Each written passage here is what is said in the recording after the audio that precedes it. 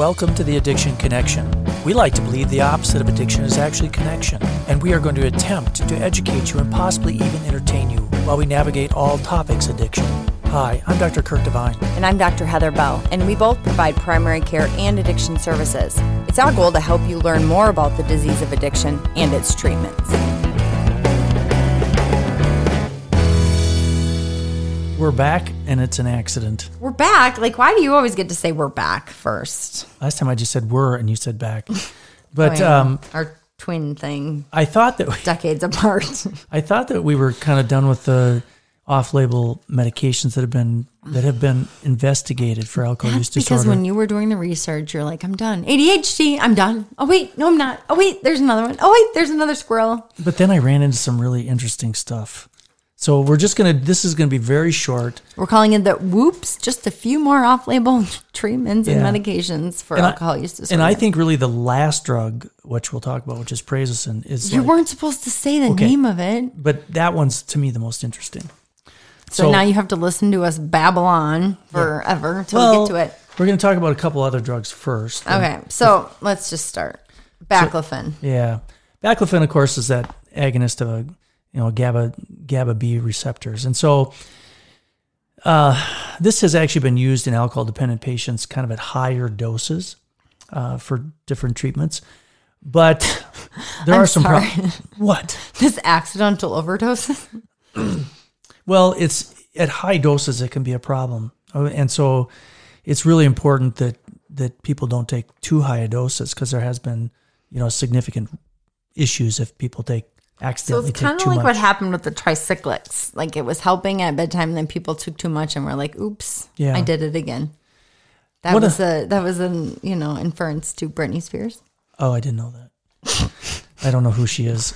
Well, I know who she is, but I couldn't name one song. I just named one. Did you? Okay. So there was a study done in 2015 actually by Imbert et al. And they were actually looking at all. God, and you even wrote it like all, so you said it correctly. So I'd say it correctly. And then you still said it wrong. It just seems like Al. In 2015. But they actually were investigating whether or not baclofen could do anything to the cravings and how much intake people had of alcohol, and in fact, even some of the withdrawal syndromes that people would have following discontinuation. Whole 67 patients. Yeah, and they put them on oral baclofen. And what they did is they kind of observed and examined them for 3 months after they started the medicine. And it's really interesting what they found, because basically what they saw in these patients that they decreased their cravings in all patients. I mean, that's pretty amazing that the cravings go down. However, it was very different between people. So, I mean, that's my question. Well, I think it's interesting because when we look at some of the drugs that we use for off-label things, for me, for instance, topiramate being one that I use for certain things off-label, it's a hit or miss. Some people seem to have a great response, some a little bit of a response. So my question is, did the study use a placebo? One particularly did not. So then they knew what they were doing. So then was there a response in all of them, because they all knew they were taking something and they all knew they should be having a response. And so it was really a placebo effect. So then really it's the same as the hit or miss. That's dangerous, right? We know that. So if you don't have that. Why do I become this really good expert at understanding journals? Let's move on and talk Picking them apart. Let's talk about I don't think you're that good. Baraha et al. And this was actually in 2016. Hey. He did a review. So again, they looked at previously randomized placebo-controlled trials. Okay, so now we're getting better. And this was really with people with low to medium doses of baclofen. Again, we're trying to avoid those high doses, which can be problematic. And sadly, when they used these low to medium doses of baclofen, they had rather inconsistent results. I wonder if Imbert and Baraha were actually both studies on the same one, and so they did this one first so they can get it published, and then they changed it a little bit and added the placebo to get it published again. I don't know, but let me move on. So basically what they decided after looking at the numbers was that the case studies suggested that there was dose response effects with this. And so there were definitely positive outcomes with higher doses, up to 270 milligrams of baclofen, which is pretty significant. Right, that's a huge dose. So France seems to like it. Yeah, so it's actually because of some of the studies, especially the case studies, and the fact that there is somewhat inconsistent findings with how people respond. But in France, this is, at the time of this writing in 2016, used and prescribed frequently. So then now does that say Raynaud? Yeah, first he described people with white fingers, I was going to say, like yours. that mine are like graded dead sometimes. And then he thought, hey, let's stop with Raynaud's disease. Let's move on to alcohol. But in 2017, he and some of his friends, I actually looked at baclofen and how... That was clever. Did you like that? Studied baclofen's effect on alcohol-dependent patients. 320. Yeah. So we're getting more bigger. robust in our studies here. Yeah, and so they went with kind of the medium-high dose of 180 milligrams a day. And they actually titrated them up over 7 weeks and found that when they got them there, then they went 17 weeks on maintenance. This seems like a well-organized study, actually. Raynaud had it But going. it didn't talk about, did they have a placebo arm? It doesn't say. But they did not significantly improve alcohol abstinence with that dose. Did they not look at, so it looks like his study, the whole thing they were looking at was abstinence. Did they break down the study. secondary? No. No. And I mean, that would be interesting. Did they cut back? Which is still better than Nothing. a lot. So. Sometimes they're looking at decreasing heavy drinking days, but it wasn't really designed for them. Right, which is like what naltrexone does. So anyway, abstinence isn't necessarily always the goal in certain people. So the bottom line on baclofen, well, everybody thinks, we need more trials, right, to really decide what to do.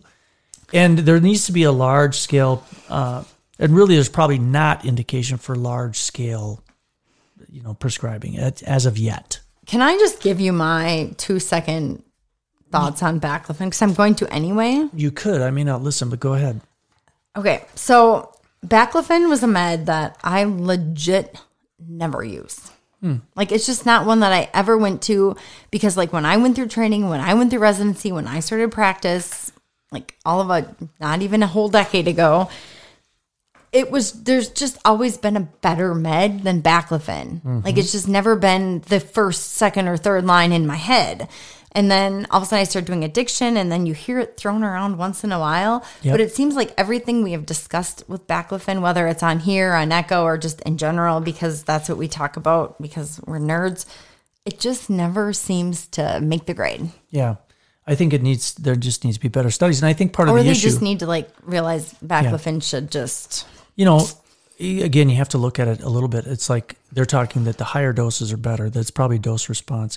I think you see that with things like topiramate too, that at the lower doses maybe not as helpful. But then you have to weigh that against the risk. Yeah, and some of those studies use fairly high doses. So okay. So the next one, number 2 out of 3, is actually ondansetron. Here's another med that's used for legit everything. Yeah, Zofran is the trade name.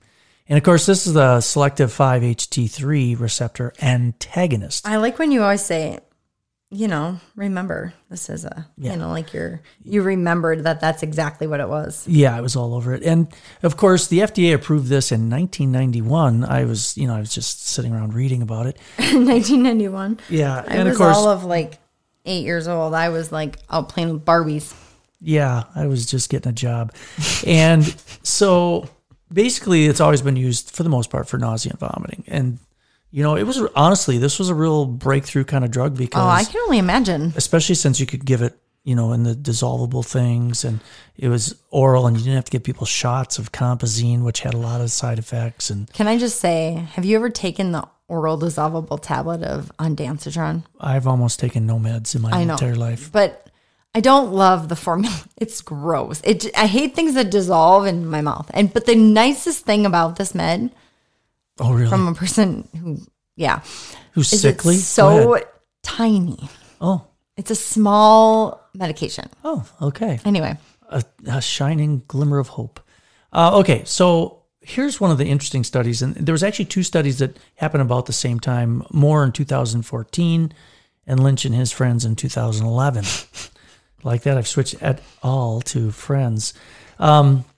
So both studied the alcohol intake in rats. Now remember, that doesn't mean that it's going to be the same in humans. And we are going to do a podcast on on that? I think you just interrupted me. But I did because you said that because of what I told you earlier. We're going to talk about different effects of things in other mammals. But rats are not humans. I just want to make that clear. But they're mammals. Yeah. So they were treated with topiramate and or Zofran / ondansetron.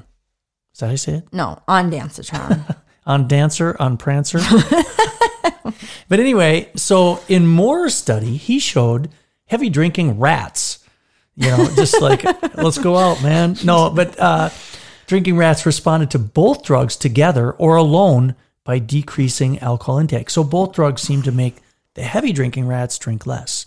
Whether they were taken together or individually. Yes. But I like how you spelled alcohol, but I'll just ignore that. Aloha hall. But Lynch actually showed that both acute and chronic intake decreased with both drugs. So Lynch said you needed to have both topiramate with ondansetron, but Moore showed you can have any of the combination. Yes. Gotcha.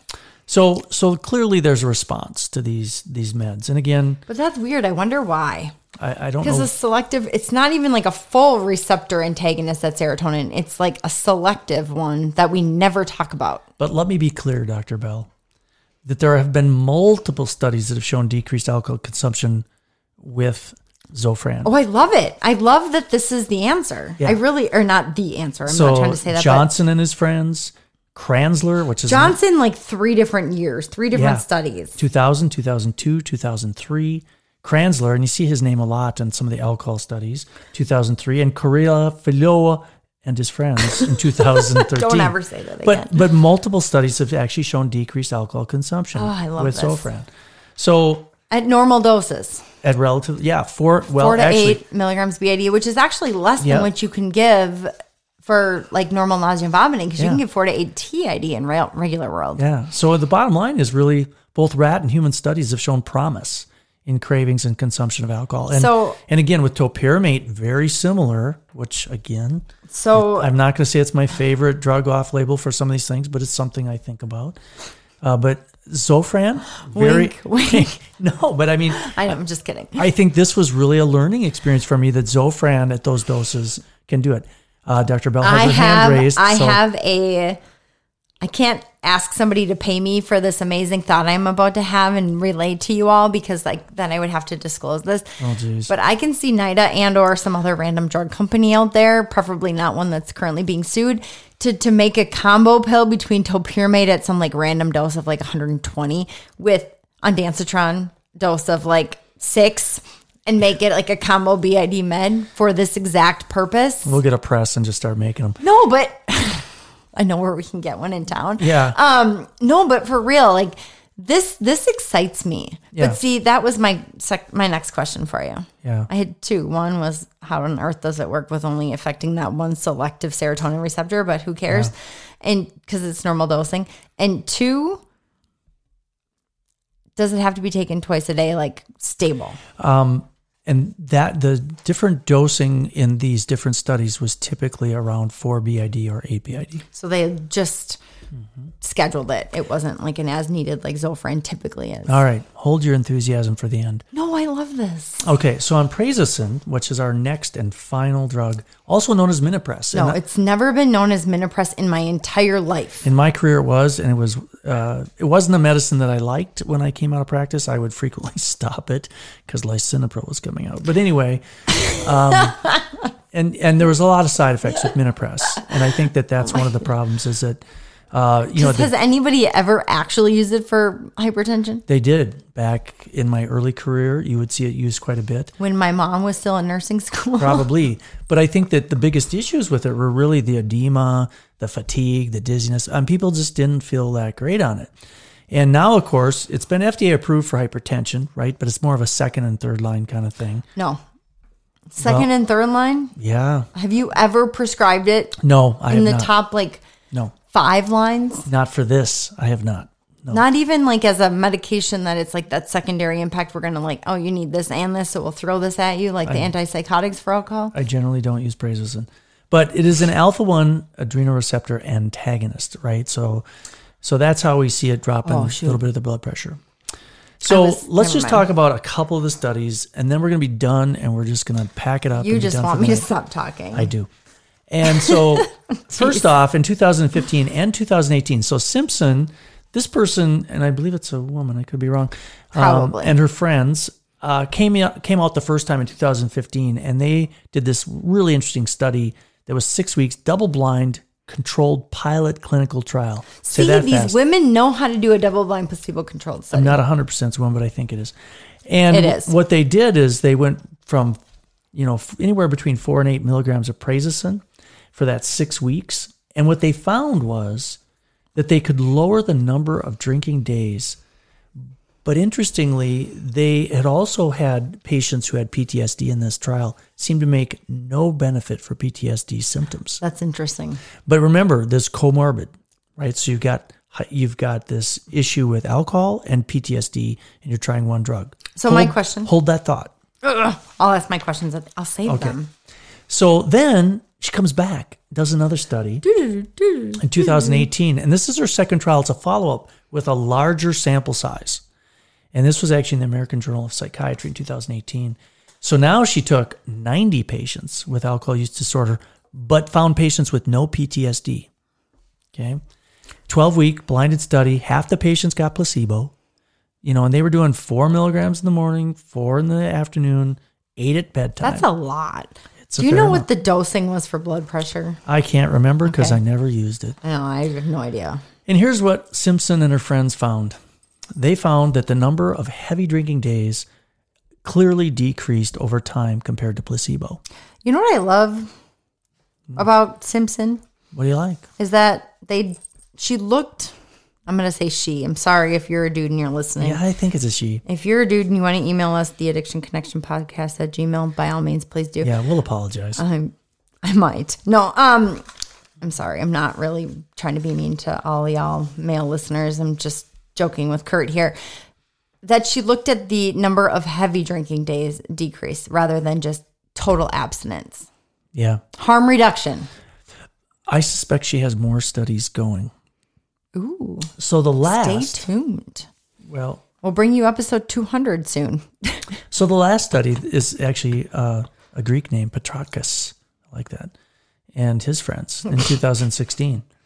And so he pulls off this randomized double-blind clinical trial with 96 veterans who had PTSD and alcohol use disorder. Again, it's like this has been a drug that people have used for PTSD. I think you have. Mm-hmm. And so it's like, does it help both? What's the deal? So the results of their study showed that prazosin was really not effective in treating PTSD or reducing alcohol consumption. And their concern was that when people have a comorbid condition of PTSD and alcohol use disorder, it affects the efficacy of prazosin. That in fact, it may work for one, it may work for PTSD on its own if they don't have an alcohol use disorder, and it may work for an alcohol use disorder if they don't have PTSD. This is mind-blowing. I know. To be honest with you. I'm not even trying to make fun of you right now because Well, that's rare. it really is mind-blowing because if you look at the comorbidity of alcohol use disorder with PTSD as well as any, and I'm speaking any PTSD, not just veterans, like the study was done on veterans. Yeah. So it is interesting. So, I mean, the bottom line really is that it holds promise, right, for alcohol use disorder. And there need to be further studies. But I think that if I was ever to use prazosin, I would try and make sure it was somebody who also didn't have PTSD.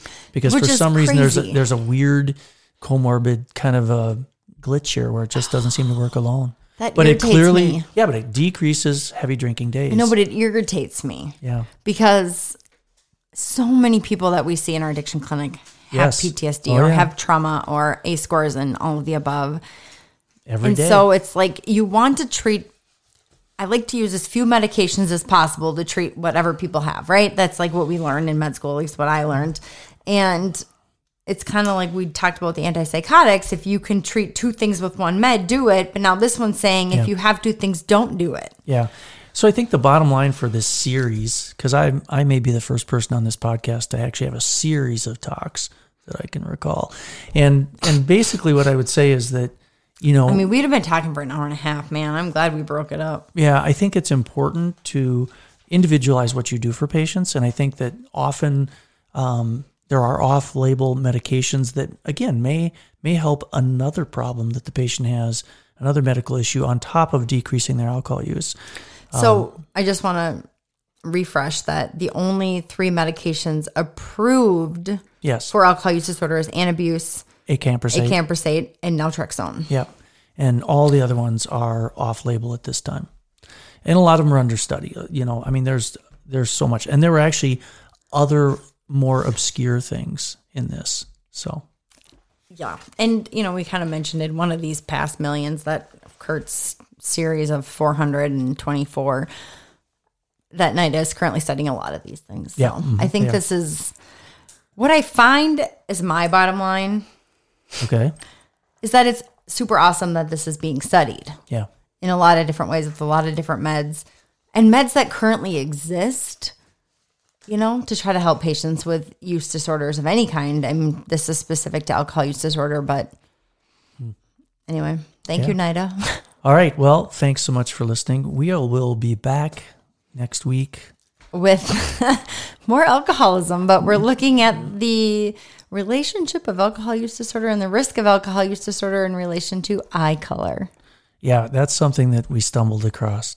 Thank you, Katie. Not because we couldn't see. Katie, our coordinator who knew nothing about addiction prior to meeting us years ago, who now sends us studies. Yeah, she came across this, so it's pretty interesting. It's super interesting because you both have blue eyes. Yes. All right, well, thank you so much.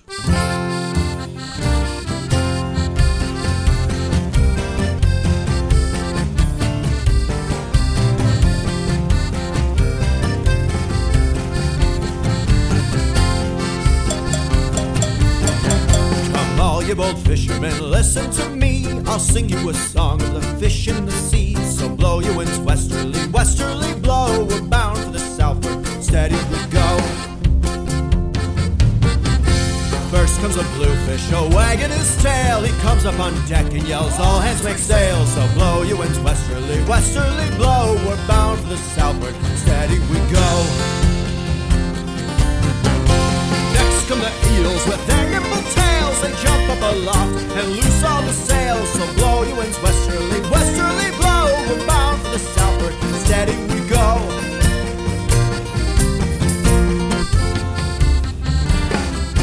Then comes the mackerel with his striped back. He flops up on bridge and yells, board the main tack. So blow your winds westerly, westerly blow. We're bound for the southward, steady we go.